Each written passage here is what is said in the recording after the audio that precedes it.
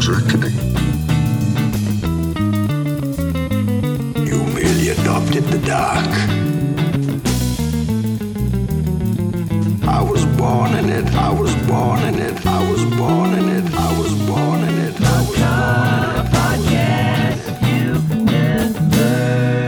it. Hello, everyone. Hello. And welcome to the Macabre Podcast universe. This is the podcast that exists. Why?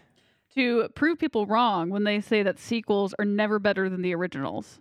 And we're covering the Christopher Nolan Batman trilogy after previously covering all the 80s and 90s Batman movies. Mm-hmm. And today we are joined by Pat and Clayton from a wonderful podcast that I listen to every week to get the breakdown. It is My Sports, the B.O. Boys. Welcome, Pat and Clayton. Hey, what's going on, guys? B.O. How's Boys it here. going? Yeah, They are what's up? hijacking the show today. That was confirmed previously when they're just in control of the Zoom call and everything. Somehow we lost our host privileges. I don't know how. Yeah, we will possibly sell you the audio for this recording later today. But We would appreciate it. Yeah. Cool. We'll see how this goes. And we only take Juggalo Bitcoin, so we take Juggalo Bitcoin if you guys own that. We'll have to figure something out. Goods and services. Maybe we'll send you a care package of some sort. How about that? Nice. We'll see. So, this movie came out in 2012, July 20th, and I want to tell you about my experience seeing this You for and the I were first at time. the same showing. We were at the same showing, and it was midnight. Yep. And This was my first midnight movie. Yes. And it was a wild ride. I had been like, I went to our local theater and I was like, when I heard the tickets were on sale, I was like, gotta get there, gotta be there. Get the tickets. A couple of our friends, one dressed up as Batman, Eric Ooh. Morris, Oh. and Jordan Brown dressed up as Bane, and we staged a fight outside of Cinemark. Yeah. And they were pretty good costumes. And I had a bat signal, and I waved it in the sky to alert Batman that Bane was coming. It was very fun. So, did you have the Joker fight Bane? Is that who was fighting? No, it was Batman. It was Batman and Bane. fought Bane. Okay. Yes, Because yes. I thought I was confused because I'm like, if I went to go see this opening weekend and I saw Joker fighting Bane, I would be like, this is not the movie I was expecting. No. And we did find out later that someone in that line saw this Bane person walking toward the line in an intense way. Yeah. And they started going for their pepper spray. Really? And they were about to pepper spray our friend. But then someone was like, wait, I think this is like a theatrical fun thing that's happening. Oh, I didn't know that. Now, this was before what we're going to talk about today that happened with the shooting. So that's when the theaters, you could do that kind of thing. Now you can't necessarily, and that's okay. We stand by that. But it was really fun, and the movie started like it was midnight, and I looked at my watch, and the movie hadn't started yet. And I remember running as fast as I could out to one of the maitre d's. That's not it. That's a restaurant. But that's if you're being really nice. Yeah, our theater's not that fancy. But I went to them and I was like, the movie hasn't started. We're gonna see it later than everyone else. Did you really do that? I was mortified. You're weird. I've gotten so much better. Give him a minute to press play. Yeah, but then we saw it, and I felt a little mixed about it. Okay. And then after like 3 days, I loved it. Okay. And here we are. Yeah. We'll get into my mixed feelings later. Okay. Yeah, But anyway. I think Clayton and I will join you on mixed feelings on this movie. Oh, I don't think there's anything mixed about it for me. Oh boy, this is our Joker versus Bane right here. There we go. This is just Well, all the that's- hey. villains. That's why we're here. I love the movie now, but I see the cracks in the pavement. It is not above perfection, I wouldn't say. I know when I saw it, the midnight premiere, it could have done no wrong for me. So Sure. it was just perfect for me. And at the end of the movie, when Joseph Gordon-Levitt, they say his name, Robin, my sister and I were just like punching each other, like so excited. But I mean, since the years have gone on, I've seen it's like, no, it's not a perfect movie. Yeah. Yeah. That's good that you've come to that realization. Yeah. So now when you see the line where he goes, let's use my middle name. My middle name is Robin. Now you're like, that's not perfect screenwriting. I once thought that was the best line I'd ever heard, and now I bump it down to 5 or 6. Yeah. It's not exactly Rosebud, but it's close.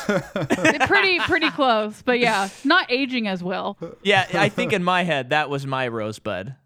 And now Robin's my it is Rosebud. Is that a cool T-shirt? I think it is. Do you guys sell merch? Now we do. That's our first T-shirt. Now, can I ask you guys? Oh, sorry, not to interrupt. Can I ask you a quick question? Because not to show how the donuts are made, but we have not been able to listen to the first 2 episodes where you guys talk about Batman Begins and Dark Knight Returns. So I don't know exactly what your guys' feelings are on those.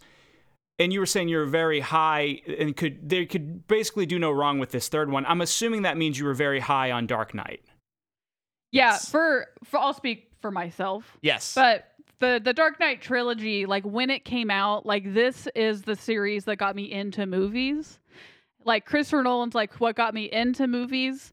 And I think that a lot of people, I'll speak for like our age group. I just feel like a lot of people, even if they're not like that into movies, they know Christopher Nolan. I feel like he's a very easy like into movies kind of thing. I still think he's great, but he's definitely not like the best or anything. Like I'm not saying he's better than anyone at this point. Yeah. But that was for me. So I guess what I'm saying is because this is what got me into movies, it'll always have a really special place for me. Yeah. He's what Gremlins is to me. That's what Christopher Nolan is to you.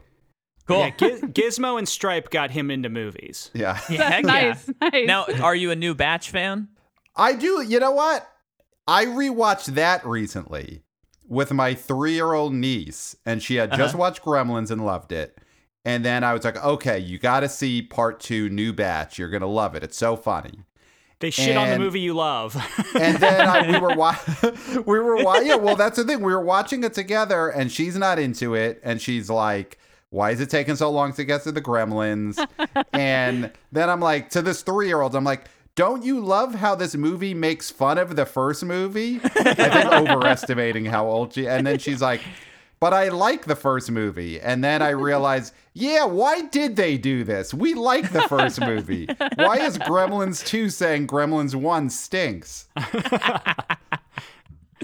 Well, Joe Dante was not forced, but they offered him so much money and they wanted a sequel because it did so well that he said, I'm just going to do crazy stuff, make it a live action cartoon. Mm-hmm. And I love that movie, The New Batch, but I think a lot of it has to do with when I was younger, I used to read the film, like the, what are those called? Like the Premiere Magazine? Novelizations of movies. Oh, sure. Yeah. And pretend that was high-minded. So I would walk around holding the book. I'd be like, oh, you saw Gremlins 2 in the theater? I read the book. And so I'd walk around with it, and that was one of my favorite of the novelizations, so I think I have a soft spot for that film. But also, I watched it recently, and I enjoyed it a lot. Yeah. But I could understand why a child would not like it. It's a little meta for them. So, yeah. To bring it back to Dark Knight Rises, I'll throw this out there. You know, Gremlins 2, Joe Dante didn't really want to do the sequel. They backed up the money truck, and he kind of made a sequel that was like a parody of the first movie. Mm-hmm. And I kind of feel there's a lot of similarities with Dark Knight Rises in that way because, like, you know, I know you're going to go into the production. Nolan didn't want to do it. And they backed up the money truck, and he kind of pretended that, oh, I have this great idea to end it, which he didn't. And in a lot of ways, I always feel like this movie is Nolan not making fun of the Batman stuff, but sort of like he is kind of in this movie saying, I don't have it. You know, like he's to me Batman in the cave having to be talked to for an hour and a half to finally go be Batman again. You know, like to Oh, me, oh, that's like, I kind of Yeah, like that take yeah. a lot. Yeah. you know, it's like Nolan is basically telling us in this movie, listen, I don't really have a new Batman movie, but I guess I'll put on the goddamn cape one more time and give you what you want. Shoot, I think that's it. Well, yeah, man. That is very. I do love it. I will say I love that take, whether I agree or not. I love wish he the had take. gone full new batch and just done a parody of Dark Knight. You know, just go fully crazy and have them work in like, you know, the Bat Tower or whatever. See, for me in this movie, so I will unabashedly defend this movie. I really will. I really will. But I will say, like I said, I can see the cracks in the pavement, and I think there's a lot of little things that are just very odd that a movie like Dark Knight and even Batman Begins, it's like, oh, those details are taken care of. And this movie kind of is not interested in all the little details like the other two movies are. When But you we're say, going to get into that. when you say cracks in the pavement, do you mean the pavement of Pittsburgh Gotham or London Gotham or New York Gotham? Because this movie, it's like Gotham. Every time you have a camera angle, it's in a different city. I would say a crack in all those. Yeah. I did But, love the Pittsburgh representation, though, because I'm from Pittsburgh originally. Hines Ward, he's my dude. He was in this. I was a big fan of that. I did see maybe an extra eating a Permane Brothers sandwich. That might have not been intentional. But yeah, no, you got to have some Pittsburgh representation. That was just a Union Lighting guy that got into the shot. Yeah. Can you two hit us with your first experience with this movie and maybe even set us up on how you feel about the Dark Knight trilogy in general? So I'll go first because Clayton, I know you have the more interesting first experience with this movie. So mine was, I did see it opening weekend. It was the Sunday morning of opening weekend. And I was like psyched. I have since come to like all of the Nolan movies a lot less over time. You know, like Dark Knight itself is not very repeatable for me, but I liked it when I saw it. I was psyched to go see this. Went, you know, bunch of friends. We had tickets ahead of time, so like a Sunday 9:30 a.m. showing.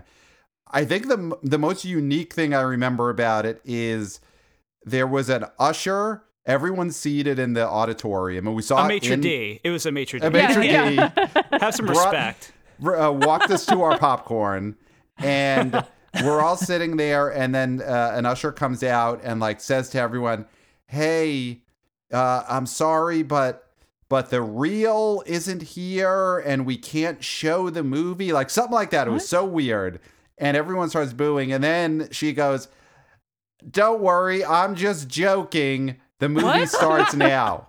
And I was like, "Why would you do that?" And listen, like we've said, Dark Knight Rises had a lot of tenseness around the opening weekend. So also don't like lie to that crowd. Totally. Weekend. And also, the Joker's not in this. So don't do a Joker pun. Like, I'm just joking. Like like if you're gonna do that, you've got to be like, sorry for being the bane of your existence. The movie starts now. Right. Well, clearly they hadn't seen the movie yet. Right. That usher is like, I guess this is another one of those Joker movies. Yeah. And I'll say, as of now, I'm in a very negative, like, I think this movie is mostly not good. But when I saw it that day, I saw it with a bunch of people. I was like, this is definitely not as good as the other ones, but there's so much that I was into that I definitely did. But it's like every time I saw a Star Wars prequel in the theater, I also left being like, that was good, right? And then, of course, I'm like, no, that's really bad, like a year later.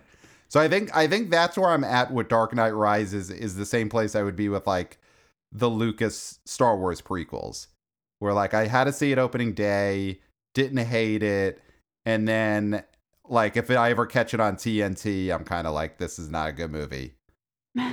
Yeah. Well, fortunately, I mean, unlike our most recent outing with Batman, it's not 4 hours, which is great for me. Mm-hmm. It doesn't take 4 hours. So whether you like it or not. Justice League, did you talk about that, or you just watched it recently?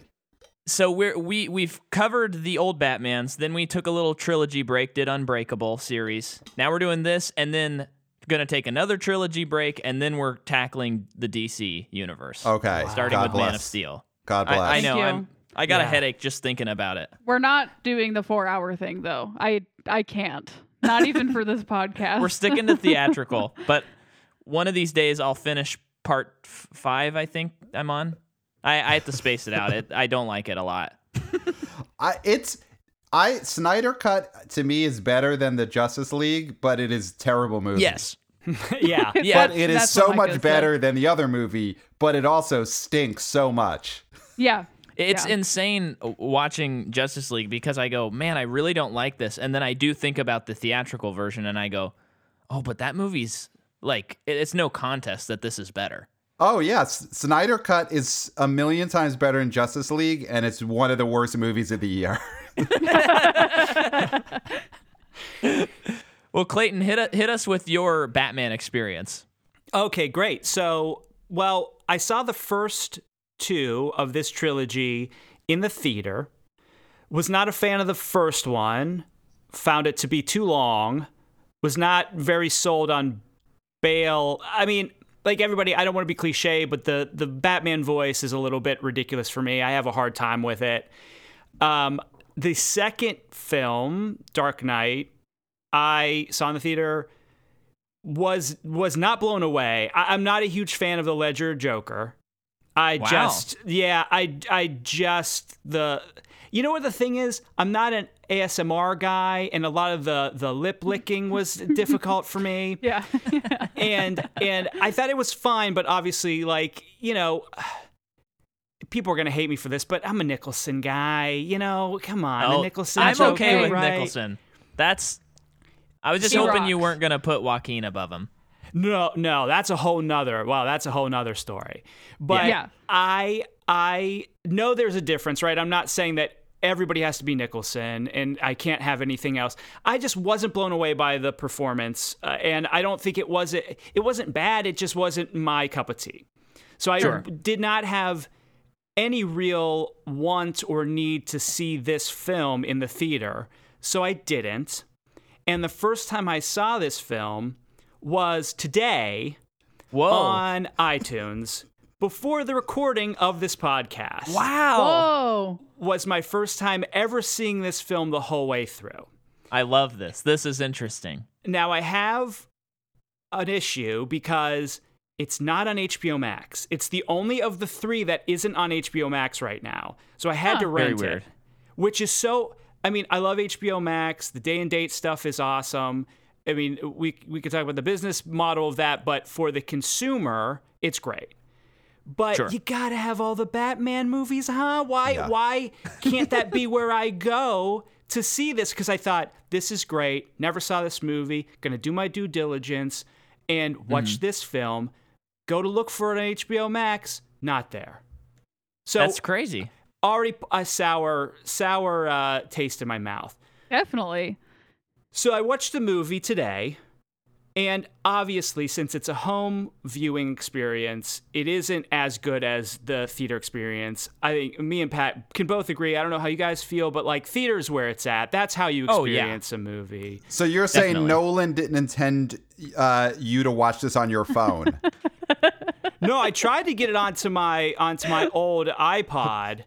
Like that person did with Tenet, which I thought was hilarious. But I didn't have time. Yeah. I had to watch it. So I did watch it, and you know, there's some cool action set pieces and stuff, but the Bane, I love Tom Hardy, and I'm a big Venom apologist. I love that performance in Venom. I love a lot of his performances, but this is just not a performance I can get behind in any shape or form. Wow, okay. I found it really distracting. Actually makes sense. I can dig that. I found it very distracting, and because if you do the Batman voice and the Bane voice, that's just bad improv. They're just level 1 improvers. And then you have that old guy doing a Michael Caine impression. Yeah, you've got the Michael Caine impression, which is, listen, I like it for a couple scenes during the trip, but it can't be the whole movie. Right. So you got that. So it was long, 2 hours and 44 minutes. That's just too long for any sort of movie, unless it's the Snyder Cut, which could never end.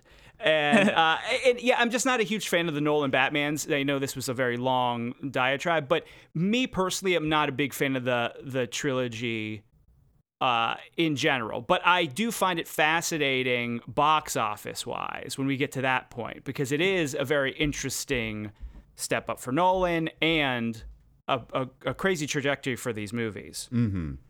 Wow. So listeners, we've really set the table. We have a couple of Batmans sitting here. We have definitely a Joker with this chaos of watching the movie right before. And then we have the methodical Bane. So we're going to see what happens by the end of this episode. Let me hit you with a couple. Let's just talk about who made this movie. Mm-hmm. And then we'll go right into the box office. So, of course, it's directed by Christopher Nolan. We have a screenplay by Jonathan and Christopher Nolan, just like Dark Knight. Story by Christopher Nolan and David S. Goyer, just like Dark Knight. We have music by Hans Zimmer. No James Newton Howard this time. Okay. James Newton Howard felt like after the chemistry between Hans and Nolan in Inception, he felt like him being in this movie would be a bit of a third wheel experience for him. Oh, okay. So he backed out. Wally Pfister is on the cinematography again. The further we get into series, if it's the same production team, it's always a little less interesting to bring up. And like I said, comes out July 20th, 2012, and it has a $230 million budget. That's including the tax credit. And then break down the box office, boys. So the Dark Knight Rises, well, I mean, I guess the history of the Nolan trilogy as far as box office is that, like, Batman Begins was a hit, but it was not a, like, blow away gigantic hit in 2005. Let's see, the total, because it opened up in its opening weekend 2005 at $48 million. And then in total, it ended up domestically, which is what me and Clayton always go by, domestic. That one ended up at $205 million. So not a giant hit. The big jump up is Dark Knight in 2008. That movie ended up at $533 million domestically. The one with the Ledger Joker. Like, that one was the cultural event. You know, it's like Joker's back. And also the lead, Ledger had passed away and everyone loved the trailer. So, like, that one was the movie of the year. Dark Knight Rises ended up domestically at $448 million, so less than Dark Knight. So, I mean, it's a giant hit, but I think the story of it is that it didn't top the previous one. It's not as buzzy. And I think the thing to remember is also this is 2012 is the year of the Avengers. So, like, right, the culture had kind of, like, the box office culture had moved on to, like, the new hotness, which is Marvel. Yeah. Yes, that's a good point. Yeah, because The Dark Knight came out in 2008, which is the same year as Iron Man. Mm-hmm. Yeah. And so that was the 2008 is looked at as that beginning of the superhero reign. And so Dark Knight opened to 158 million. So you compare that to Batman Begins, which is 48, didn't even make 50 million. That's an insane jump. Yeah. Yeah. Whereas in 2012, Avengers domestically makes 619 million. So it beats Dark Knight Rises by 170 million domestic. That's insane. So, like, I mean, that was a phenomenon. Right. So I think Still box is. office wise, it's obviously a huge hit. It's the domestically second biggest movie of the year, but it's only like 40 million higher that year than what Hunger Games does. So it's human again. Dark Knight was inhuman. Dark Knight Rises comes back down to human level.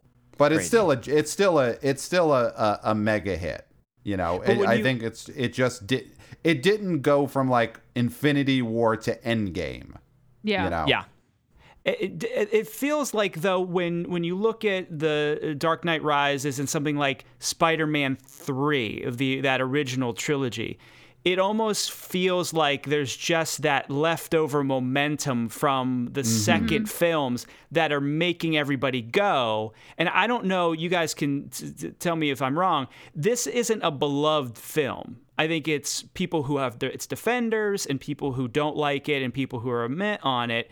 But it's not the one that you would say, oh, if you want to watch a Nolan Batman movie, this is the one to watch. And I think it's the same thing with Spider-Man 3. I mean, I love Sam Raimi, but there's a lot of elements to that film that don't work. But it when you look at the box office, it made a lot of money, but I don't think it's a well-loved or well-remembered film. And I think that's where this film lives. Well, and also something that Clayton and I talk about a lot on the BO Boys is movie stars. And the biggest movie star going today, you know, it's close. It could be, you could say it's Leo DiCaprio. He is as big of a movie star, doesn't need IP. Everything he does a hit. But probably the biggest movie star in the world is Joker. Mm-hmm. Joker is the guy. Yeah. And, you know, you had the original Burton Batman had Joker in it. Mm-hmm. Dark Knight had the biggest movie star in the world that had Joker. Dark Knight Rises does not have Joker. Yeah. You know, so I think that's and of course, what does have Joker? Joker. Mm-hmm. Right. And it's $1 billion baby worldwide. Right. $1 billion baby. Mm-hmm. So I think that is the thing when you think about this movie. Christian Bale, big star, but he's not a movie star at the level of Joker. This movie was missing Joker. Great take. Yeah. And factual, actually. You got the numbers to back it up. So, we got the box office rundown. Now, let's take a trip down memory lane, and let's recall that in 2005, David S. Goyer, before Batman Begins was released, he wrote treatments for 2 movies. So the sequel had Joker in it, of course, and it would involve Batman, Harvey Dent, and Commissioner Gordon hunting the Joker, while the second would have the Joker scarring Dent and turning him into Two-Face during his trial. So that was David Goyer's like original arc of the series. Mm-hmm. Then, of course, Heath Ledger tragically dies, and they're not able to move forward with anything, but they did they wanted to make a third movie that would have included a Joker, which is a fun idea, I think, for how well they set up that Joker and stuff. Like, I'm not interested in seeing multiple Jared Leto Jokers, but a Heath Ledger Joker, rack them up for me. Yeah.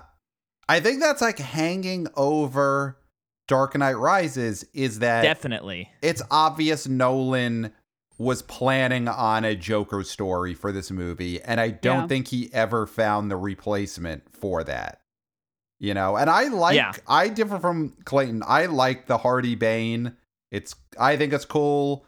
Me and my friends all did the voices for, you know, it was our new Austin Powers. Bane was the new Borat. We all did I Was Born in the Darkness. Like, that's fun. Yeah.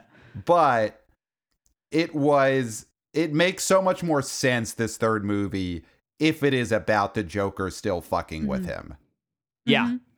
What's interesting is I feel like it simultaneously is the smartest thing they did and the least smart thing they did. Because they made the movie kind of tying together mostly Batman Begins and this movie, going through the Raw stuff, which I really like. I think it's cool.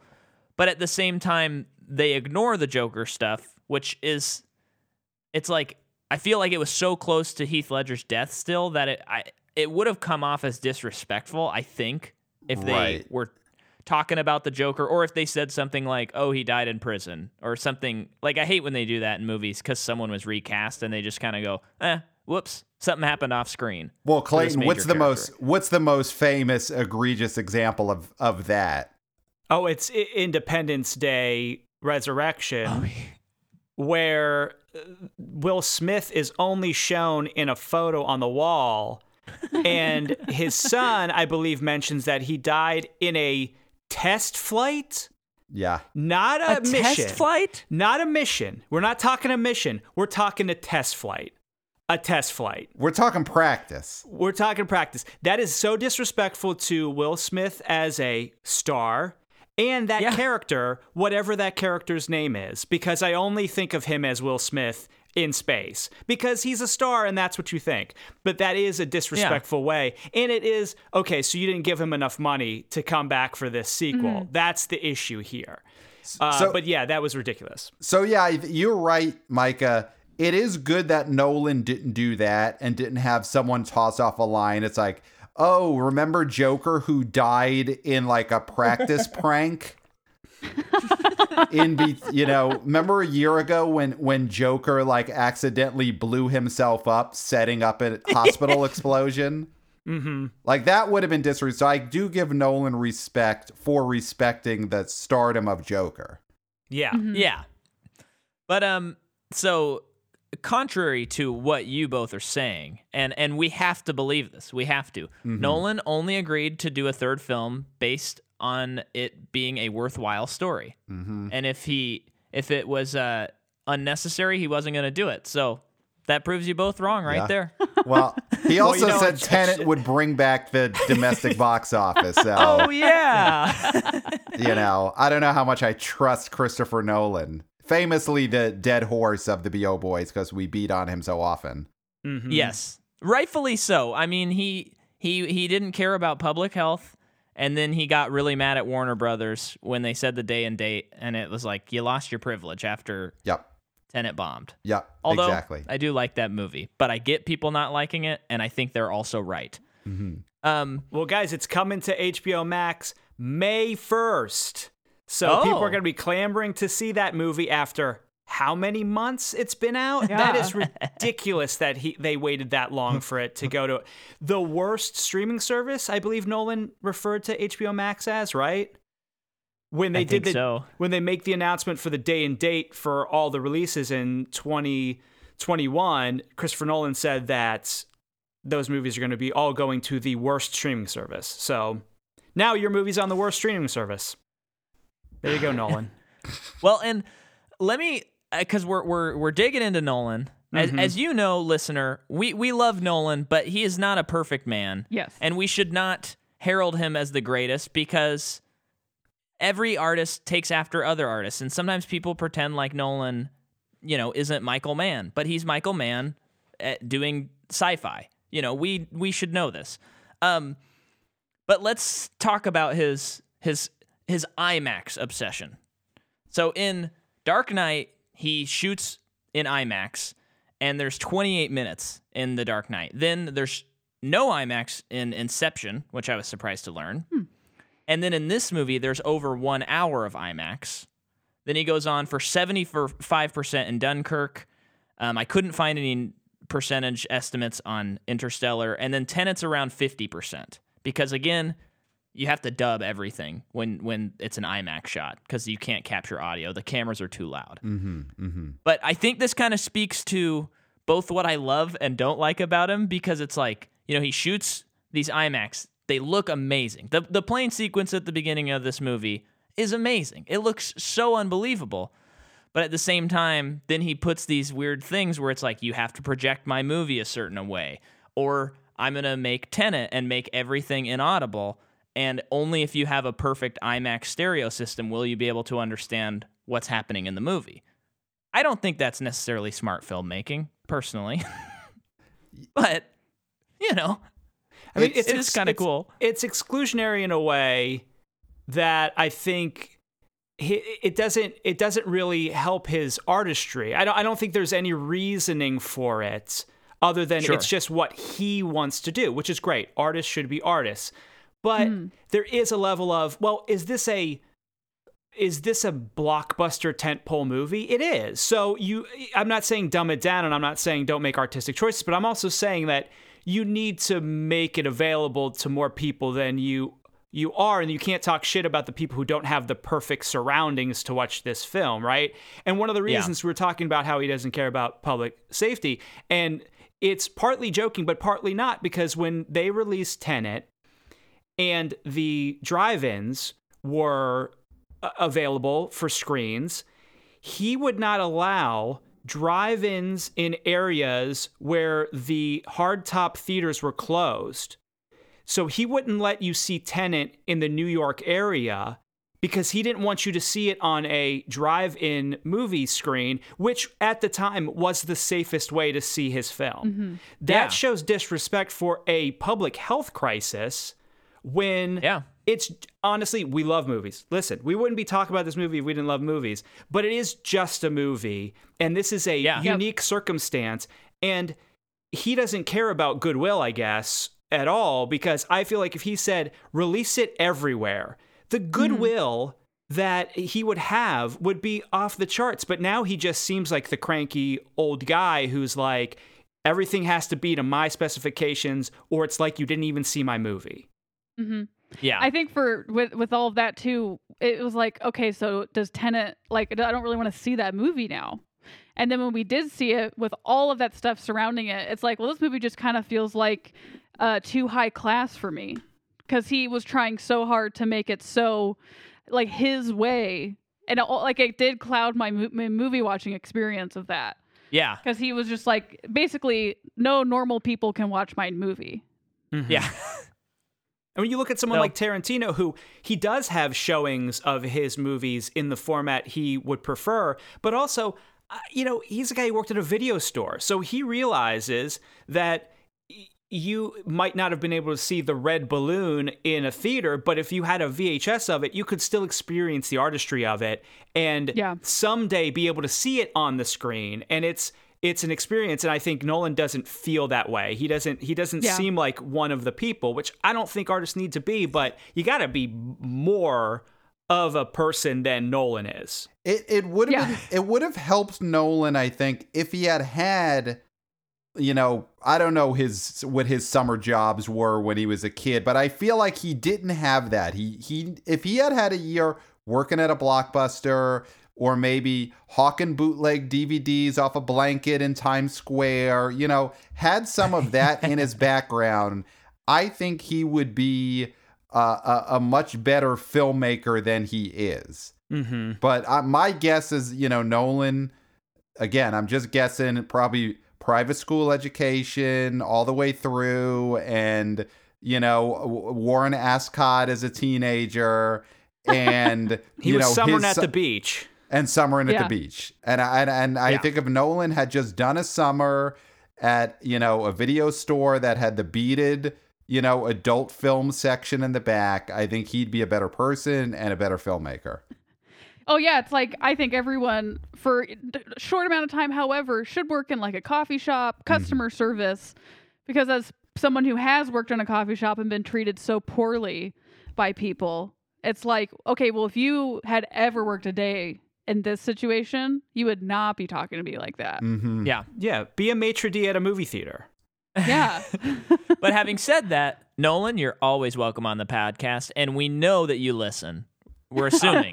We're pretty sure. He listens to the BO Boys, so he definitely is going to listen to this episode at the very least. And it's constructive criticism. I still love Tenet, okay? I love your movies. So, come on, talk to us about IMAX. Tell us that every other format is bad. Get on here. So I got one more thing that I want to say, and then we'll jump into actors. I don't know if you remember this, but when the movie, so he shoots it's like the first 6 minutes of the movie are in IMAX. And this is like one of the, you have The Dark Knight, and then you have this for like, we can shoot like blockbuster movies in this format. Watch this. So he gets the 6-minute prologue, and he shows it to filmmakers and stuff. They're special in like IMAX theaters. They're showing this before movies. And everyone is saying, I can't understand a single word that Bane is saying. The way it's mixed, the way he's speaking and stuff, they're like, I don't get it. I don't know what he's saying. So then they go in, and Tom Hardy redubs all the Bane voice, and they mix it differently. And this is my thesis. This is the beginning of Nolan's weird obsession to sound. Because every movie after this, there's always something. Sometimes it works, like in Dunkirk. I think it's great that the movie's way too loud because it's a war movie. Mm-hmm. But in Tenet, and even though I love Interstellar so very much, it does get, if you're at home, you have to have your volume knob in your hand Or and turn on the subtitles. yeah, and you got to be going back and forth the whole movie. That's just how those two movies are. So I think this is the nexus point where that all begins. Bane's voice. So that test audience was his Joker. You know, that is when Nolan's parents were killed and he had to eventually don the cape of what would turn into Tenet. Yes. I mean, he does make sense as a Bruce Wayne Character? He seems like a real life Bruce Wayne. Yeah, just like a rich guy who spends all of this money to like make up for like an injustice that happened to him like years and years ago. And Chris, you're welcome on the show. We love you. Of course. I'm sorry. I feel like his main influence for sound mixing is whoever does the musical guests on SNL. Because it's very similar in that they've been doing that movie. They've been doing that show for 46 years, and they can't make a musical guest sound halfway decent. Wow. I love it. You may have cracked the case. I don't know that guy's name, but let's figure it out. Season 47 coming up, and it's the end of 46. Season 47 coming up. Let's fix it for that. Just it's totally let the off bands topic. have their own people come in and do it. Yeah, why not? But I think that's like contractually not allowed or something weird like that. Yeah, it's probably the same guy who was eating the Permane Brothers sandwich doing the knobs. He's just like, Oh, it definitely is. Fries falling out of it, coleslaw falling on the mixing board. All right, Jordan, hit us. Okay, there's only a couple. Couple newbies. Yeah, so we have not covered Joseph Gordon-Levitt. We haven't, no. So Joseph Gordon-Levitt plays Blake, or later to find out, Robin. What? He is in, of course, Angels in the Outfield. Right? Did I say that right? Oh yeah. Okay, sorry, I was just blinking. He's also in, of course, Inception, Looper, Dear John, 500 Days of 50, Summer. 500 Days of Summer, blah, blah, blah, blah. He's in so much. He's great. And then Marion Cotillard, I think is how you say it, but I could be wrong about that. Okay. She is also in Inception. She's also in The Immigrant. She's in Doolittle, Angel Face, Rock and Roll. A French actor, too. Mm-hmm. Yeah. If you couldn't pick that up watching the movie. And then we also have Anne Hathaway, of course, Princess Diaries, Les Miserables, Colossal, Lockdown, that one from a couple years. Oh, she's in Ocean's 8. Yeah. And you even have, what was the one? The Intern with Bobby De Niro. Yeah. And then, of course, also Tom Hardy, who plays Bane.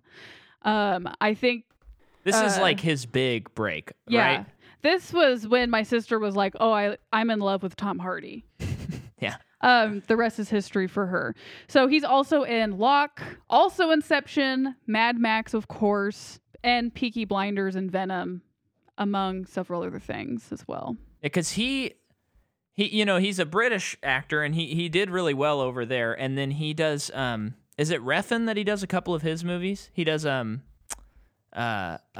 Bronson? Oh, Bronson. Yeah. Which, have you guys seen Bronson? I have. Yeah, I like that a lot. I love Tom Hardy, and yeah, I think you're right, because it was Inception was like his big Hollywood breakout, and this was probably, I mean, definitely the biggest movie he had ever been in at that point. Definitely. Well, the Inception was like, who's this guy? He's cool. And then Dark Knight Rises was like, oh, that's Tom Hardy. We all know him and love him. Yes. Right? Yeah. Is the bridge there. And then Venom makes him a full-blown movie star, right? Well, I think Mad Max does. Because then Venom comes after that. That's true. Yeah, That's true. another film where he is muzzled for a lot of it and kind of plays second fiddle, but that's part of the charm of it, I feel like. That's the charm of his Mad Max is that he doesn't do much. Right. But he's okay to be these kind of side characters even when he's supposed to be the main character. Well, yeah, I mean, Dark Knight Rises is the beginning of his Mask trilogy because you have Dark Knight Rises, Mad Max, and then he finishes it off with Dunkirk. Yes. It's so weird he's in Dunkirk. Like Yeah. there's no, like I could have been in Dunkirk. Like no one's really in Dunkirk. Yeah. You know, it's so crazy that they even bothered paying a star to be in it because like no one's really visible in the movie. Sure. I just feel like if you make a war movie, you have to saturate it with famous people. They're always full of them. And you know who's in that movie? Who's in it? Mark Rylance. We love him. Mark Rylance is in that. Yep. I would say I've got. I don't like Dunkirk. I feel like I don't want to come off as like a hater on Nolan. Yeah. I don't hate him. He's our dead horse, you know, and we just got to do what we do with a dead horse. And I think there is a level of he's not our guy. He's not one of our guys. Not one of our guys. And that's okay. Yeah. Sure. What do you guys think of Anne Hathaway in this movie? I really like her performance. I do too. I think she's great. she's able to do kind of a new take on Catwoman as opposed to like copying Michelle Pfeiffer. And I kept thinking, because there's quite a few action scenes where the camera's just static on her. It's not cutting, and it's clearly her. And I'm like, where is her Atomic Blonde? She's got the moves. Well, she needs her taken or something. Yeah. I like Anne Hathaway a lot. I feel like she gets a lot of crap. People hate her just cause. I don't know. I guess she's other people's dead horse. So, you know, God bless them. I don't want to take away any dead horses from people. But I like her a lot. I feel like that's one of the problems, though, of this movie is Nolan doesn't really know what to do with this Catwoman that he created. Because he created a Catwoman whose whole thing is like, she's Bernie Catwoman. You know, she's like... because this was like obviously a lot of Occupy Wall Street stuff in this movie, and Catwoman is supposed to be a, like steal from the rich, give to the poor, bring down the corporations. But I feel like he doesn't have a take on that in this movie. Like it's all muddled, his like, you know, economic stuff. And then he doesn't really use Catwoman in a clear way. Because in the end of this movie, she's just like, actually, the rich guy is who I love. And that's a good point. It's like there could have been a great version of this where Catwoman is a really important character, but I don't think he nails it. But I think Hathaway's really good. She always tries. Yeah, I think she's the kind of person that gets knocked for trying. She always tries. And I think, like you said, Atomic Blonde, that kind of film, she would get in such incredible shape and get all of the fight choreography down pat because she always tries. And I think that you see this in the movie that she's really committed to trying to be what Nolan wants this character to be, but like Pat said, Nolan doesn't have a good idea of what this character is. Yeah, I think that's an interesting, like, especially with how her character ends up. Because it's like, so she's just with Bruce. I mean, it's like she is kind of like a selfish character trying to serve herself. But like at the part of the movie when like basically the poor are taking over the rich and people are like going through everyone's house and she seems unhappy about it. It is like, okay, so is this not what you wanted? Because this is kind of what you've been fighting for. Well, yeah, her friend even says, yeah, this is what you've always wanted. And I think she just says not like this. Yeah. I think that is, you know, I think that's one of the real problems with this movie is I don't understand Nolan's take. He like opened up a Pandora's box of like, this movie is going to be playing with all this Occupy imagery and it's going to be about, you know, economic upheaval. And in the end, his take is sort of, oh, but maybe the rich people are right, I guess. It's a weird, muddled take where the movie ends with the like uprisers being beaten to death by the rich guy and the police. Right. And then like the Catwoman Robin Hood figure is like, ooh, I'm gonna go to France with the rich guy. Which I guess makes sense for Nolan, who never worked at a video store and, never, and just like he grew up wearing an ascot from when he was a baby. So I guess it does make sense, but it's kind of a, the way he sets us up is like Bane's kind of the hero. I'm pro Bane. Yeah, it is. Ideologically, the movie is like Shrek. I mean, there's a lot of layers to it, and it's hard to kind of figure out because it does feel like the resolution is, well, as long as the rich people and whatnot are nice, we're set, we're good. But I don't know. Maybe another way to read it is that, maybe we agree with Bane on all this stuff, but he's taking it too far. He's lost humanity. Right. It's kind of like he left it, which could be a knock, could be good. I don't know. It's like he left it in such a way that you can kind of watch it and you can make it fit what you want it to say, which can be kind of a dangerous thing. I don't know. That's weird. And that's why we're talking about it. But I think that's where the Catwoman character doesn't get to be great in this movie because her motivations are so sort of muddled, and I think in the end kind of don't really ring true to what they set up at the beginning. Yeah. Well, and we have the classic trope that Jordan pointed out a little while ago where Bruce Wayne visits her at her apartment. And she says, it's not much, and it's like the biggest apartment I've ever seen with like Persian rugs. Yeah. And it looks really nice. It just looks like she needs to open a window. Well, it's like this nice, like bohemian-looking apartment. And it's like, you're supposed to be poor. Don't, like, if you were poor, you probably wouldn't have pictures to hang on the wall. But you have artwork in here. But she probably stole it. Okay. But still. I guess, we could assume she stole all those rugs. But, I mean, that'd be a tough hijack, frankly. I mean, she could do it. Okay, so let's dig into the plot. So the movie begins, and we have, just as the others, we have the bat symbol, shows up through ice.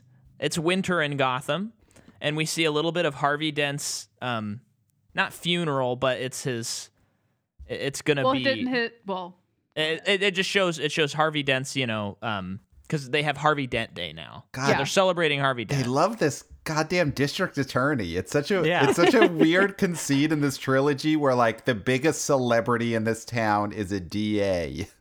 It's like, if I put a gun to every New Yorker's head, I would end up shooting most of them if they had to answer who's the district attorney, who's the lead DA. No one knows who that. But Gotham loves this guy. They love him. Yeah. To me, it's just like, this is such a comic book thing that people would be so invested in like a person who legally fights crime. I guess.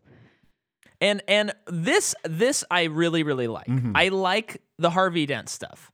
I like that, they passed this act and they were able to lock away all these prisoners in Blackgate, and it's all based on a lie. Because I think that's a nice payoff to how Dark Knight ends.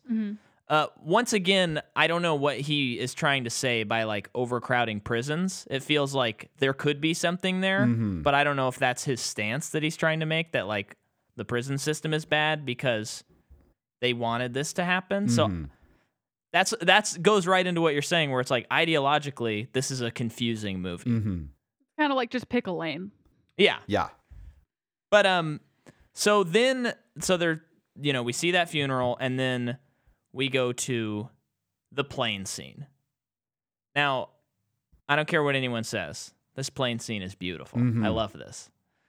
I was watching all the special features, and that's a real plane. It's, they do have to do some compositing, but they do have they have a built plane on the ground that they can flip so that the actors can literally be in that tunneled area. Mm-hmm. They have a real plane. They have real guys coming down onto this plane.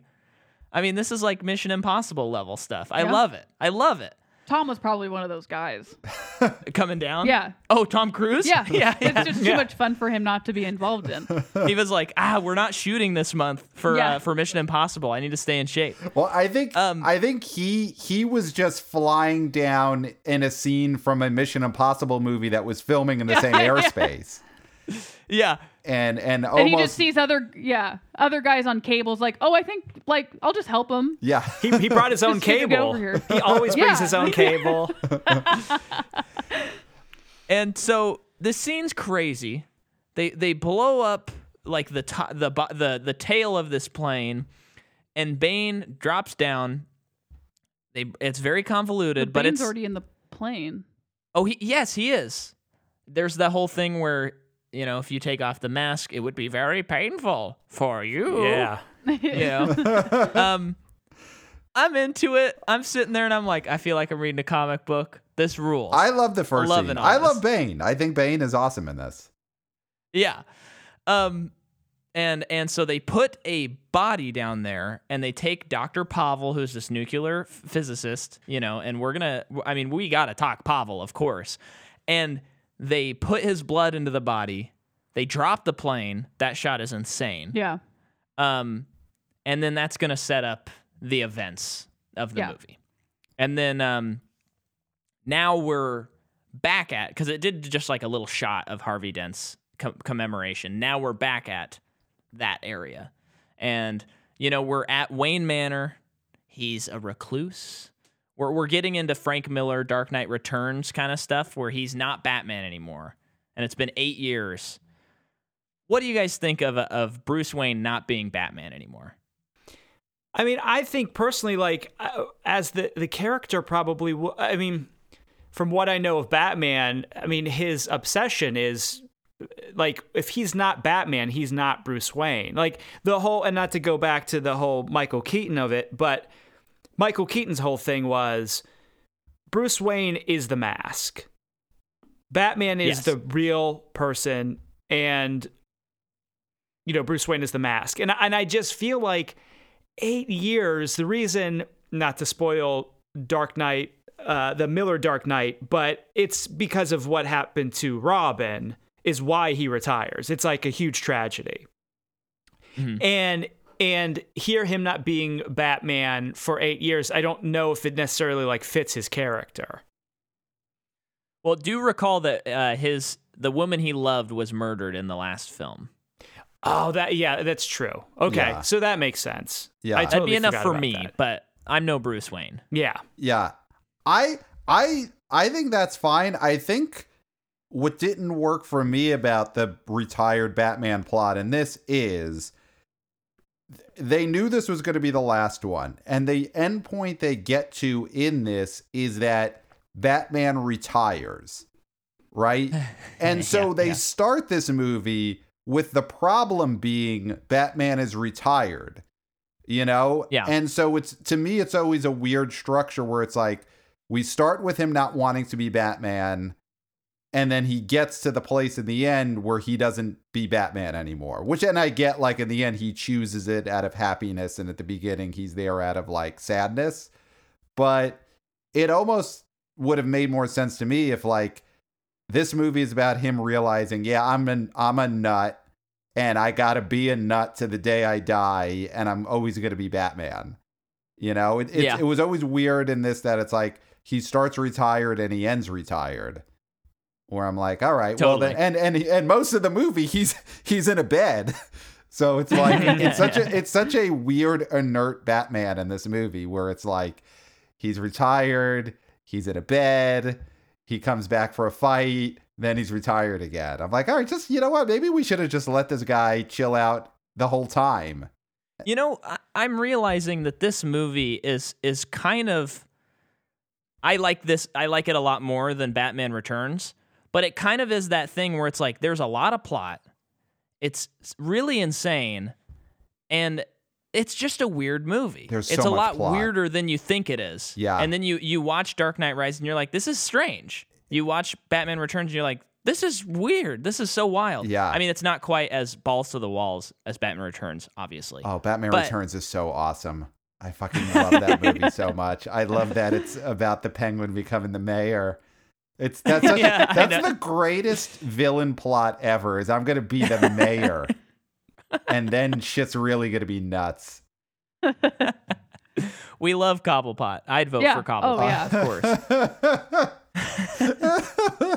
And he's a viable candidate. He Yeah. is. He makes just as much sense. Listen, I live in New York, and we're about to have fucking Andrew Yang end up being the mayor. Send me the Penguin. We'd vote Penguin. No, Penguin. I get it. I get why the people voted for Penguin. As a New Yorker, you get it. As a New Yorker, I get it. Yeah, as a on the Pacific Coast, I'm more of a Mr. Freeze voter, I would say, Yeah, I you think like I'd vote him for cool and Freeze. laid back. We like just like short Yeah. and angry. Yeah, yeah. And always in pajamas, stumbling the streets in Yeah, pajamas. right. With like oil coming out of his mouth. Yeah, if he won't eat your babies, he won't do the dirty work that needs to be done to be mayor. Yeah, New York needs someone as ruthless as that. Yeah. Gotta We get need those Mr. subways. Freeze to just keep things cool. Right. Yeah. Yeah. So now we get introed to Catwoman. Okay. Why don't you take over a little bit here? Well, she is like one of the servers at this thing, and she is told to go give dinner to Bruce, and she lingers longer than she's supposed to, and meets Bruce, and that's when we see Bruce. And we've been talking. He's got a cane. He limps. He's got bad facial hair. He's a sad person. He looks pretty bad. They did a good job. He looks bad. I think the facial hair looks weird. Makeup wise. Oh, I think the sure, facial sure. hair looks He kind of looks weird. thin and gaunt and Sure. And as we know, Christian Bale loves physically altering his appearance himself. And then the makeup people can do the rest. But yeah, she steals some pearls from his safe and also gets his fingerprints and Yes. jumps out of the window like a cat. That's Yes. about it for her introduction. We don't get much. She kicks Right. his cane away, which was cool. That's a He ruthless does. move. Yeah. Yeah. She never is referred to as Catwoman, right? They never say Catwoman Right. in this. No. Yeah, it's the weird Nolan thing in this trilogy where he's always fighting against what these movies are. Yeah. Where it's like Yeah. it's like in the end, no matter how you set up Bruce Wayne and his motivations, and it's not really a bat suit, it's this rubber, army suit or whatever he puts on. It's like, listen, dude, in the end, this guy's Batman and she's Yeah. Catwoman, and just fucking accept that you're not making Heat, you're making a Batman movie. Hmm. The thing to keep in mind, though, I think, and since we've been going through the Batman conglomerate, Mhm.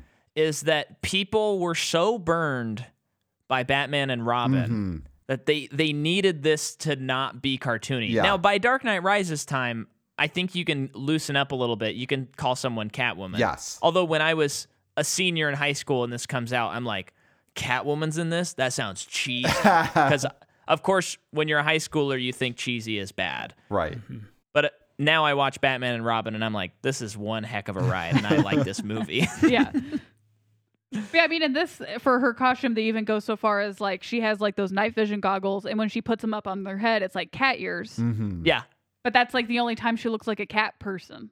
which I dig it. I think I I dig think it. it's fun, but I do kind of think like it is like we're just not gonna call her. We're only gonna call her Selena like Yeah. this whole time, And and there not is say what it is. there is a bit of what you're saying, Pat, where there's a fighting against the material. Right. Just have a newspaper Definitely. headline say Catwoman terrorizes, with burglaries.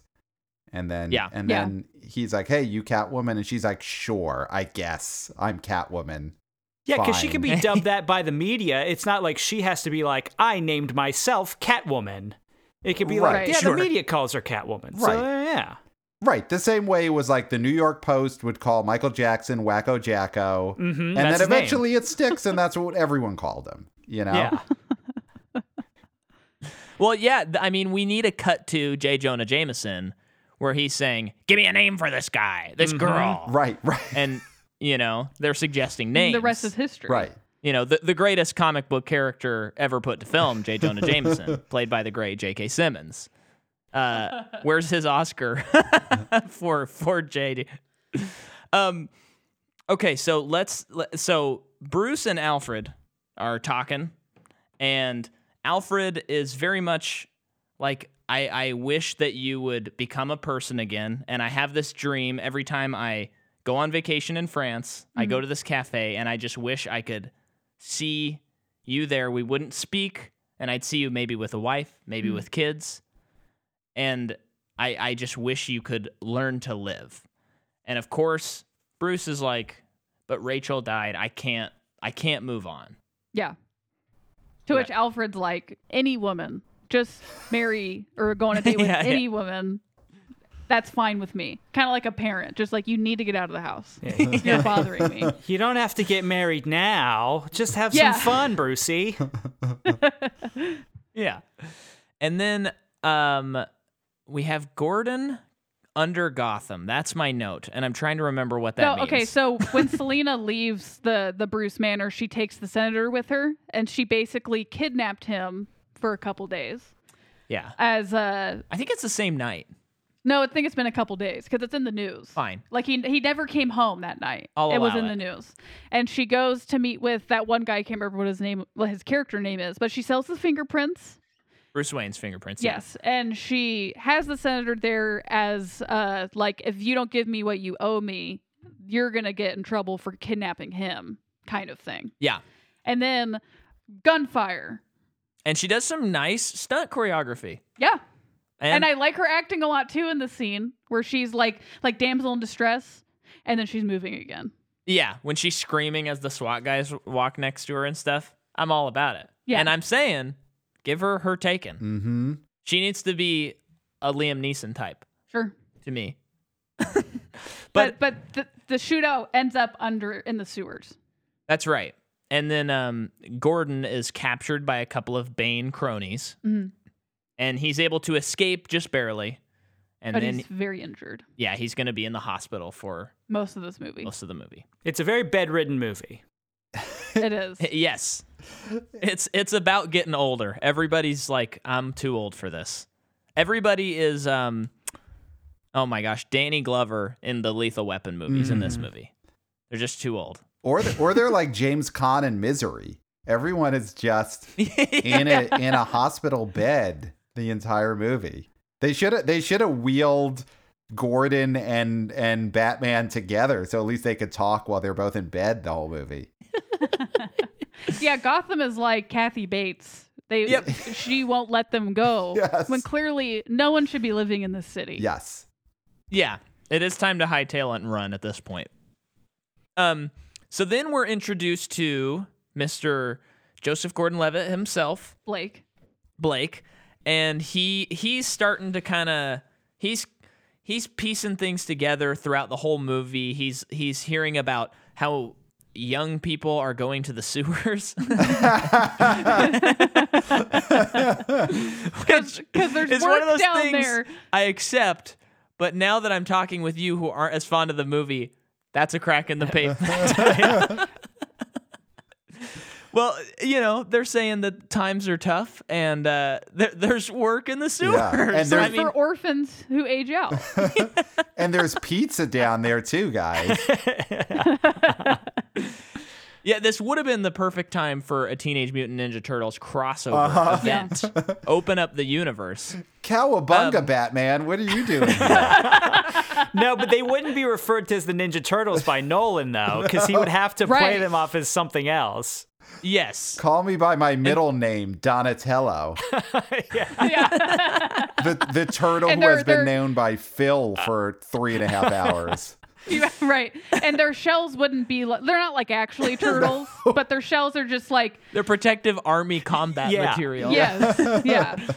But they're still ninjas and they still have to eat pizza. Yes. Of course. But that's all winky for those who get it, you know? Yeah. And you have to see these nunchucks only in IMAX. Yes. Well, come on, of course. They can only be witnessed in IMAX. You can't see them anywhere else. They're deleted from every other release.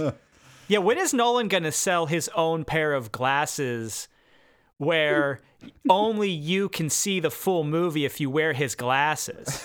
It would also probably be certain headphones, and you could understand what's being said. Oh, it's going to be a whole helmet situation. It's going to be a whole eye and helmet situation you have to buy specifically from Nolan. Yeah. And then It sounds like a Cinco product. Yeah. he would be like the new Dr. Dre with Beats. These would be like Nolan headphones.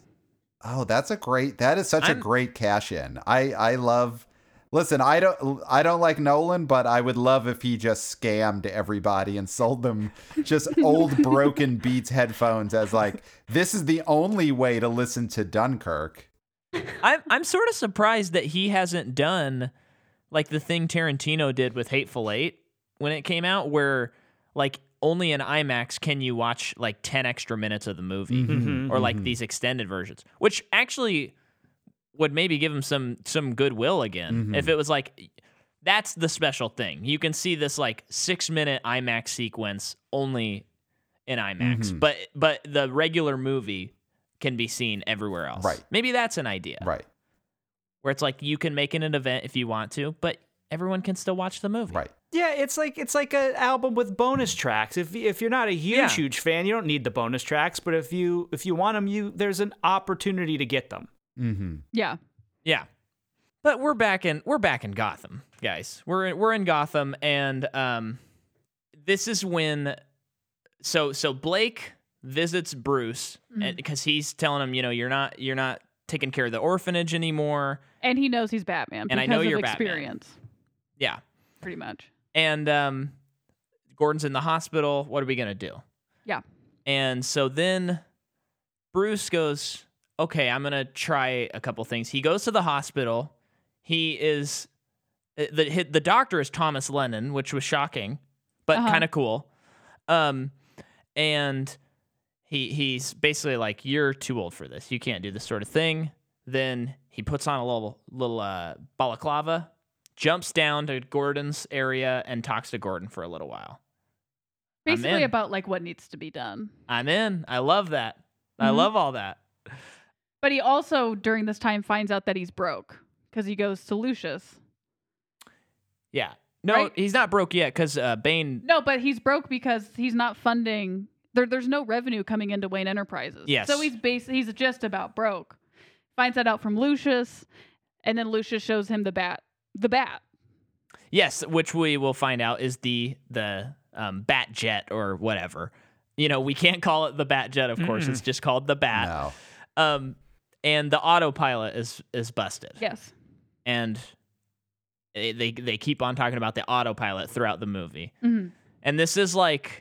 So the whole thing about him fixing the autopilot is one of those things where it's like, if you don't like the ending of Interstellar, you probably don't like that he fixed the autopilot. But if you do like the ending of Interstellar, him fixing the autopilot's pretty cool. And I'm one of those people. Well, Interstellar's my favorite of his films. I really did love great. Interstellar. Yeah, Interstellar I think about a lot. Even though I don't think it's a perfect movie, obviously. It's like so expansive. But I do like that movie. Of all his stuff, that's my favorite, I think. Oh, that's cool. That movie, I mean, that is... I'm not ashamed to say it, but it is my favorite movie. I just love it so much. But I like other movies too. I'm not only Nolan. We know this by now. Yeah. But it is my favorite, and it is a weird movie because I will say that, and some people are just like jaw dropped. Like, how in the world is that your favorite movie? No, there's just And so I'm just much. like, every time I watch it, I don't have a single problem with it. There's just so And I much to love interact. space. Yeah, there's so much to interact with in that film. Yeah. Yeah. So now let's talk about the stock market scene. Okay. We get a lot of great IMAX shots again. By the way, when you rented the movie, did it change aspect ratio when it was IMAX, or was it all widescreen? It didn't change aspect that I could tell. Oh, okay. So that might be just a Blu-ray thing. which I like. I'm an aspect ratio. I'm trying to become an aspect ratio nerd. Okay. So I'm excited. You are. You will pause the movie for a while to figure it out. Yeah, sometimes when something seems wrong, I'll do a little research. Yeah. And I don't like that Sopranos is a fake widescreen when we're watching it. And same with Reno 911. That bothers me a lot. Keep it whatever it was shot in. Because they were originally, square? Because TVs were still square at that point? Yeah, so you're watching all these Italian gangsters walk around, and they look huge. They're because all everything's stretched. So, like, Tony wasn't heavy enough that now Tony's sides are stretched? Jesus Christ. You were watching it fit to screen. Yeah, it's a little wild, and I've not found a setting that I think they, quote, remastered it into widescreen, but it still doesn't look right. Oh, those trays of lasagna are so much bigger now. Yeah, that's why that lady spaghetti looks so much bigger than the other episode we watched. That's true. Like, who in their right mind would eat that much spaghetti at a restaurant? Well, you and I, for one. Yeah, but like when an extra steals your attention from what's going on, Because of their large that's plate. a big plate of spaghetti. But so now we have this whole sequence where Bane breaks into the Gotham stock market, and they're going to transfer all these funds because they have Bruce Wayne's fingerprints to basically bankrupt Bruce Wayne. And bankroll everything they want to do. Yeah, probably. and then this will allow Miranda Tate's energy project to be brought back so that they can use the nuclear bomb. Convoluted? Yes. As much as comic books always do for plots? Absolutely. I'm still on board. And they hop on motorcycles. We have these stuntmen who are attached to the back of the motorcycles. Insane. Yeah, that's cool. It's a cool sequence. And then we have the return of our beloved hero, Batman. We have a great cop that is saying, like, "Oh man, you're in for it tonight, kid, rookie. Yeah. Like, this is gonna be fun." Batman's on the scene. Yeah. No one's seen him in a long time, and he's just taking out these motorcyclists left and right, and it's cool. And it ends, the whole sequence ends with him getting into the bat Yes. and getting away, which I think for me in the midnight showing theater experience, it was was a like cheer applause moment. Yeah. So just a logic question at this point. So when Dark Knight ends, the whole idea is everyone thinks Batman's a killer and he's the one who killed Harvey Dent, and that's bad. So like Batman's got to go into hiding because if we find Batman, we're going to charge him with murder. And when Batman comes back in this part of Dark Knight Rises, are the cops like, oh shit, we got to go arrest Batman for that murder? Or are they like, I forget, they're kind of like, oh cool, it's Batman, all is forgiven. Well, the Joseph Gordon-Levitt is in the car with that other guy who's like a lieutenant or something, who's in charge. Right. And he's like, don't follow the motorcycle guys, follow Batman.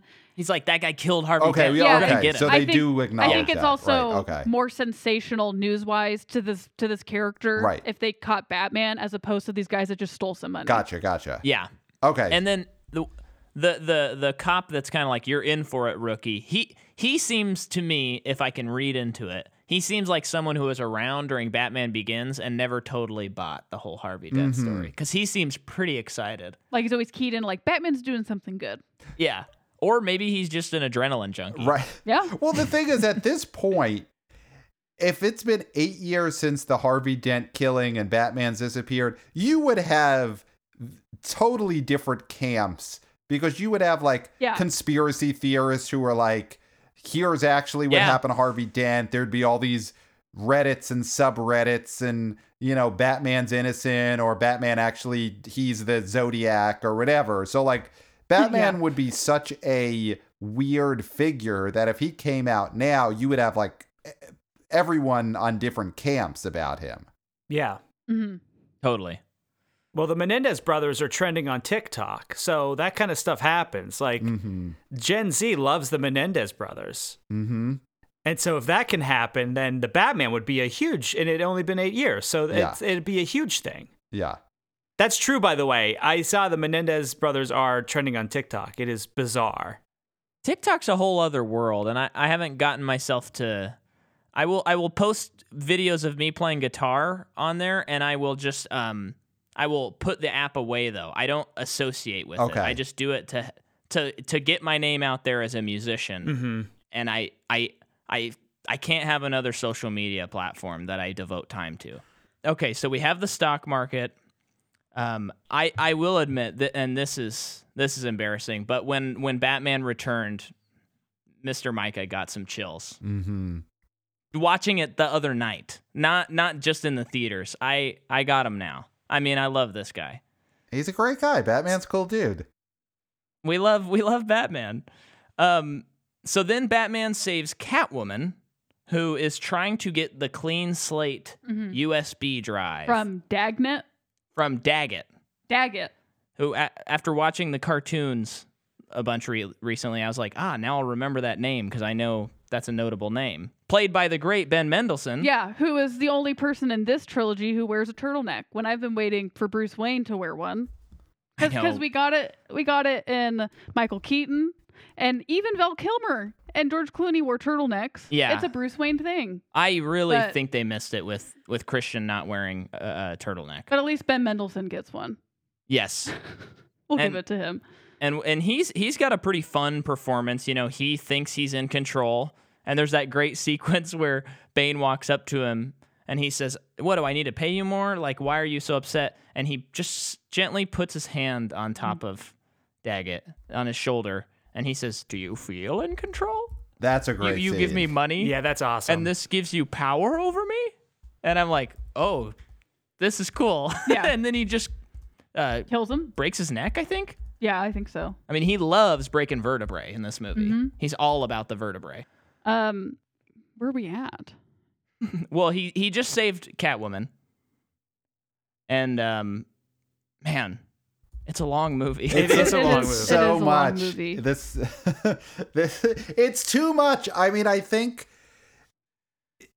a big thing with this movie is you kind of could have started when Bane blows up the football field and takes over the city, or like not far before that. Yeah. I think that is a big problem with this movie, is like this first act is too much. It's too much. It's too much. Yeah, it could definitely do with some trimming. And I think you could even do it while still maintaining the whole like Batman retired and he needs to get back into it. I think that could be shorter and it would still be impactful. Yeah, I like the length. I like the complexity. I mean, I love the movie. But there is a version of the movie where Bane just takes over the city and Bruce Wayne is still like, I'm not Batman. I can't do this. Right. And then you know, for 40 minutes, he's like trying to figure it out. And then he trains and then he becomes Batman by 45 minutes in. Yeah. And he's fighting Bane. I think it's that I get they wanted to do the comic plot from, you know, where Batman has got a broken back and he's gone for a long time. But it's just tough to do that in a movie because it's just such a long period of time of Batman really doing nothing. And then you're matching that in this movie with the long period of time where Bane has taken over the city and really nothing is happening at that point because there's no Batman there and Catwoman isn't really trying to be the hero. So you've just got these long stretches in this movie where it's just such a stasis. Yeah. I think the Miranda character, if you like really were trying to trim things down, you could get rid of her. Yeah. I understand comic book wise, like her whole twist being Ra's al Ghul's daughter, like comic book wise, like that's exciting. But with a grounded Nolan version, I think it's a little too crazy. Yeah. That like it's almost like a too big of a coincidence. I think that's my least favorite part of this movie is to find out that she's the daughter. And it's like, oh, you weren't really doing anything this whole movie other than just being here for this moment. Mm-hmm. Yeah. But she does have the greatest death scene ever put to film. Do you recall this? How does she die in this? She gets blown up by Catwoman rockets, or no? That's Bane. She crashes her car, and it's just one of the, you know, every once in a while a movie does something, and I am put in such a stupor of amazement, if I can, because I don't know how on set, editing, and a director could all say, That's it. That's the take. We're gonna go with that. Yeah. Because if you recall, she's slumped in the semi truck she's in, and she says a couple things, and then she literally goes, let's see if I can do this. She goes, Yeah, pretty much. I mean, it's the craziest scene I cannot believe, and I just have to put attention. That's a crack in the pavement. I mean, like, how did they think that was the take to use? I totally agree. She did not need to be in this movie. I hate the reveal that she's actually the bigger villain, because it's like, Yeah. it's just such a nothing, because it's not a betrayal anyone cares about. It's like, I get her and Batman slept together once, but that's like kind of meaningless, you know? Yeah. And it's just a twist for the sake of a twist, and it kind of, to me, always devalued Bane, because it's like, okay, Yeah. why did... That's true. You know, Bane was... I've been watching Bane run the city for fucking 5 hours now, and now you're telling me Bane didn't matter? And then he just gets blown up, and we don't see him anymore. Yes! Like, he doesn't get, like, a parting line or anything. No. It's like, as soon as she was revealed to be Ra's al Ghul's daughter, it was like, oh, okay, at that point, Bane was no longer a character that served a purpose. Yes.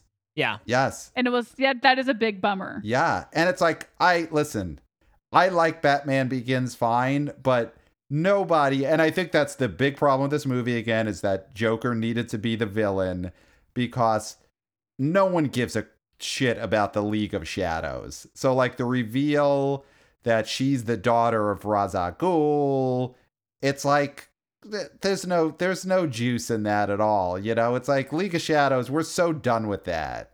Yeah, the mythology of yeah. that. The mythology of that, it isn't that important by the time we get to this third Batman movie. So to me, it just all falls flat when that's the big reveal. I don't think there needed to be a big reveal. This needed to be shorter, and at some point he beats Bane. You know? Yeah. Having said all that, this is my phrase. That's my phrase for this episode. I do like the League of Shadows stuff. No, the League of Shadows stuff is cool. I do like it. But I think the specific Ra's daughter, I do see that, because I think I am always a little like subconsciously when she's on screen, I'm a little like, all right, let's get through this. And let's get back to Bane. I think the Ra's al Ghul stuff works better for the first movie because it's like an origin Batman story. So we're getting his origin story. It's not just so much about League of Shadows, but in this, and then Joker, we don't know where he's from, and that's the best part about it. Mm-hmm. And then for Bane, this whole movie was all about where he's from. They were just trying to explain it the whole time, and it's like that doesn't really serve Bruce's character like the first movie did.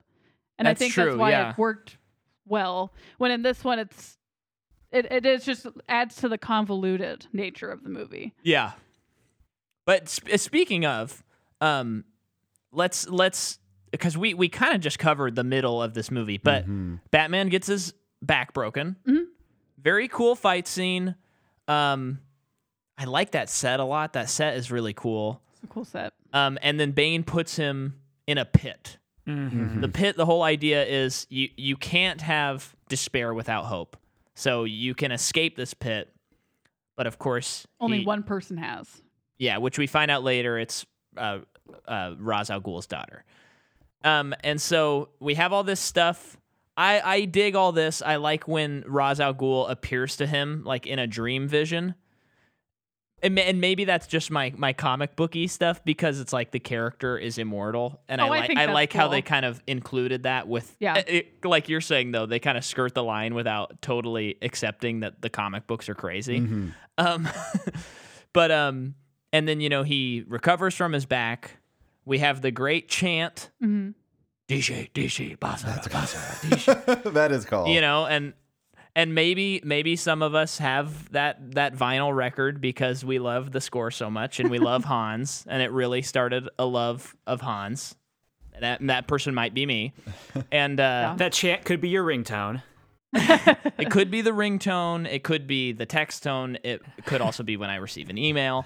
But then Batman finally He tries to escape, he fails. He tries to escape again, he fails. And it's like, what is going on? How's he going to get out of here? And then the doctor says, you have a rope, and you don't fear death. You need to fear death. You know, the whole series is about fear. Mm-hmm. Okay, let's do this. They chant again. Wonderful 5/4 timing. We love it. And then he jumps across, gets out of the pit, throws the rope down to let all the prisoners free. He must have liked those folks. But he doesn't really know what they did. That's a risky move, They might Batman. deserve it. But I think that is cool for Bruce's character, because in Batman Begins, League of Shadows is you like lose fear. That's what you need to lose. Of course, Bruce does not make it in the League of Shadows. Right. But then in this movie, it is important. It's basically healthy fear. That's what you do need, and maybe that is what set Bane even apart from League of Shadows, because he was excommunicated or whatever. Yeah. You know, like they do have this kind of fear. I like all of those themes. totally. And how it ties together. We do have the nice football stadium scene. That's a great shot. Great trailer shot. Mm-hmm. Yeah. I mean, that shot of him running through the explosions is really cool. It does go into that category for me of like indulgent filmmaking that I am okay with. But I know it's like, how would this guy not turn around? What is going on? And he's just like, touchdown, baby. Mm-hmm. And then he looks back and he's like, oh man, all my friends just died. But you know, we need some indulgent filmmaking.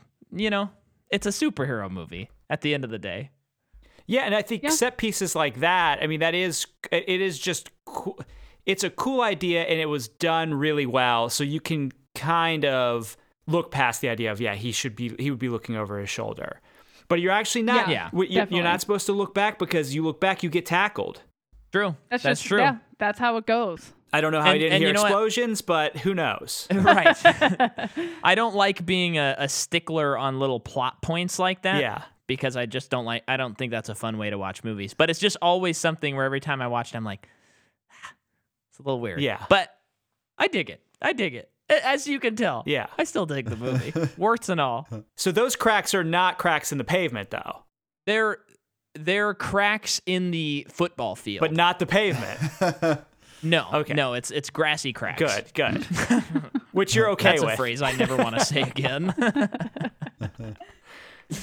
But so Bane, the bomb's gonna go off. Is that okay to just skip to bomb's gonna go off? Yeah. He's releasing prisoners from Blackgate, and he reveals to everyone that Harvey Dent, the whole thing was a lie. Mm-hmm. And I'm taking the city and giving it back to you, the people. And does his great thing where his eyes kind of cross, all about it. And now they're patrolling the city. It's in martial law. They're going to blow up this bomb. And we have a great cameo from Scarecrow again, as he is condemning people to either death or exile, or in Gary Oldman's case, death by exile. Mm-hmm. And all this, the city's in shambles. The upper class has been thrown out. And this is where it gets really confusing on what we should be, like what he is trying to say.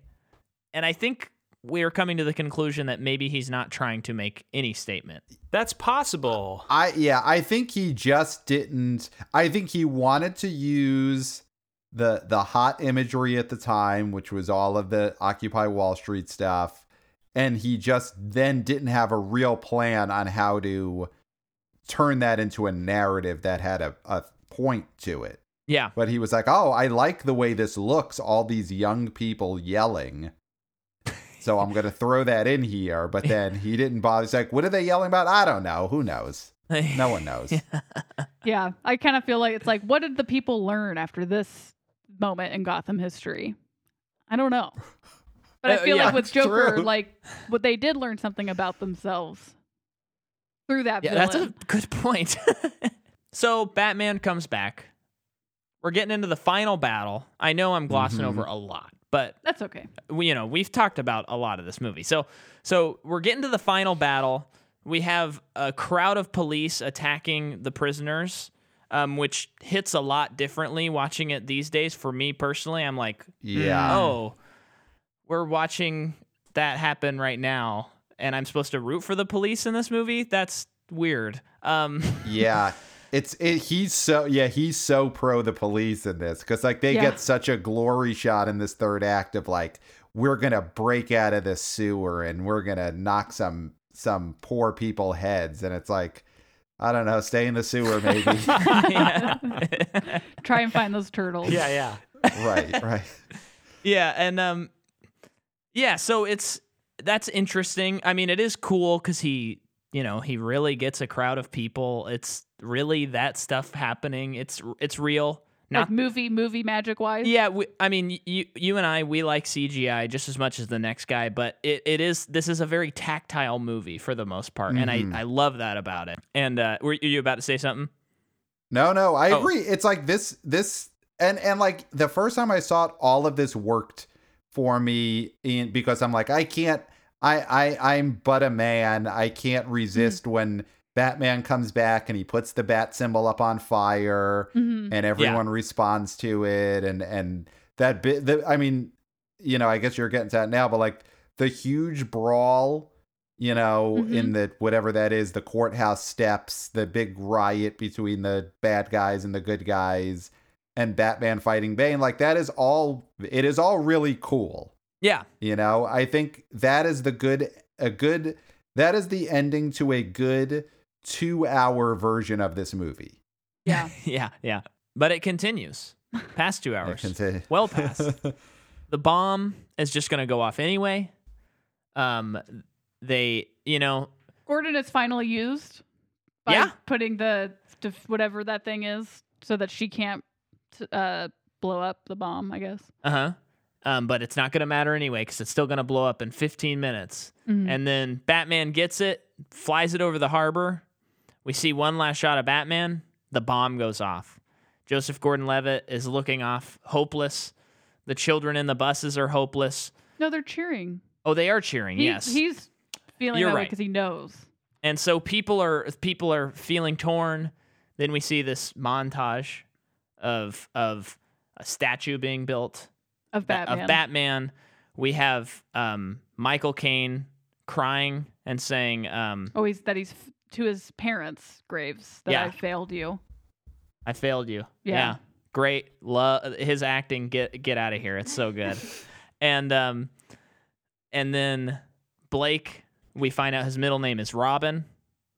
He starts looking up like he gets all this equipment and he starts heading somewhere. And as he's doing that, Michael Caine goes to this restaurant and he sits down and he looks and I do like he looks and you're thinking, oh, he's going to see him right there. And then he just keeps looking and you're like, oh, okay, maybe that's not going to happen the first time. And then Joseph Gordon-Levitt walks into the Batcave. He's going to take up the mantle. Yep. And then Michael Caine once again looks and he sees Mr. Bruce Wayne with Selena Kyle. And they both look at each other knowingly. They don't speak. And then the platform rises, and it says The Dark Knight Rises. And then all of my friends at the time said, I can't wait for them to make a sequel with Joseph Gordon-Levitt. And I said, no, that wasn't set up for a sequel. That's the end. I thought they were setting up for a sequel. You did? Yeah, not even that I was like desperate for it. It's like I've got to see Robin, but I think it definitely gave off that impression of like, he's going to be doing some movies. Was there talk? Really? Was there talk of that? I don't think there was ever talk of it. No. I think like that died out pretty quickly, but the movie definitely gives the impression we're gonna do some stuff because like obviously they're gonna want to keep doing. The studio would have done it for sure. Yeah, the studio for sure. I knew, like, especially when rewatching them up to watching the movie and stuff, they stress so much that it is not about who is in the costume, it's about what it represents. And it's such a theme in the series that the bat is a symbol and it's not a person. And so when it rises up, I just go, he's just the next part of this. Yeah. And what's kind of fun about this trilogy is that it's a fun way to adapt comic books because it does have an ending. because comic books don't ever end. Yeah. And like something like the MCU, I love it for the most part, but I mean, we will die before that is over. We'll never see the ending of the MCU. The same with now they're doing Star Wars. It's like we're never going to see the end of Star Wars. Yeah. And that's like a little bit of a bummer that the story can't ever end. But it's the nature of comic books. So it's cool that they decided this is an ending. And then someone else can do a really, really mopey, sad Batman who has no characteristics. Well, he can just be sad all the time. What's like a... Are you looking forward to that one? Are you guys looking forward to the Matt Reeves? That I'm looking Batman? forward to. I was referring to Zack Snyder. The Ben Affleck. Yes, that's true. Which, okay. The Matt Reeves one, I mean, I love Robert Pattinson. I'll pretty much watch anything he's in. And I love Paul Dano. I'll pretty much watch anything he's into. So it has all the right ingredients for me. But when they announced the movie, I was like, give it a break, please. And I will say, although I think listeners will be like, seriously, again? I am excited about that movie. It looks cool. But I don't know that I necessarily need to see another gritty Batman movie. Yeah. Yeah. It's dark thing. in the My Chemical Romance song in the trailer. It's like, I think it was a My Chemical Romance song, right? In the trailer? I don't remember. Not that I Or remember. was would've it known. Nine Inch Nails? It was some very dark rock song. I think it I'll was. say- I think it was 9 Inch Nails. I think they did Hurt. If in they there. put My Chemical Romance in the trailer, I would be excited like way more than I am. I think that was the and joke. I don't think it was. People were saying that Okay. it was like a My Chemical He's Romance so Batman. emo. Yeah. Yeah. Yeah. Which makes sense. Yeah, it's true because it's like this is now 3 Batman that are in the same vein, Yeah. and we could have went for like the at some point not go full Batman and Robin or Batman Forever, but like a little bit more, I guess not to say Marvel-y, but like a little more of a Marvel-y superhero Like, just version of Batman. Try Like, to show me that you're having a little bit of fun while you're doing it. I Yeah. hope that that's conveyed even a little bit. yeah. And I think like this series, it's funny how many movies are influenced by the Dark Knight trilogy and they want to be dark and gritty, but people forget that these movies have a lot of humor in them. And Bruce Wayne's kind of a goofball, and they are fun movies, I think. But everyone's like, I only learned the lesson that it's dark. That's like the only lesson filmmakers learn from this for some reason. Yeah, I mean, I think the problem it comes down to is he used the word dark in 2 out of the 3 titles. Yeah. And you just had a lot of filmmakers who really only saw the titles. Yeah. And that's what they took from it. I think if he had called this 3rd movie something else that didn't have the word dark in it, we may not have had Man of Steel. Yeah. Who knows? We're going to be covering that very soon. Oh, God. Yeah. It'll be an interesting rewatch. So do you guys overall think this is this one of the better like cinematic universes that you've covered? Is this your favorite one? The Nolan Batman trilogy? This is definitely one of my faves. We've covered quite a few that I've really liked all the way though. Mad Max is up there for one of my favorites we've covered. I love all the Unbreakable movies. It's too wild and crazy to write off. It's easier to like a series when there's less entries. Yeah. I get less bored. So to only have 3. Also, like I've said, this is like specifically this series has a special place in my heart, whether or not like how it's aged. But because there's only 3, it's like, cool, we just got to start a new one next week. Yeah. And Toy Story, that's a big one. Yeah. Yeah. But we're only at the 2-year mark. We got a lot to cover. We haven't even tackled Star Wars yet. Oh, wow. Okay. Yeah. But we did Harry Potter's another real good one, but except for Fantastic Beasts. You have to put a big asterisk next to that. I mean, that's its own thing. I think it's the way you're splitting up the Batman movies. Yeah. That's how I choose to see it, for sure. Yeah, I think, Clayton and I are definitely not as big on this trilogy as you guys are. I think that if this movie had stuck the landing for me, it would have been a lot higher up there. Sure. But I don't think I put it up there as one of, my great trilogies.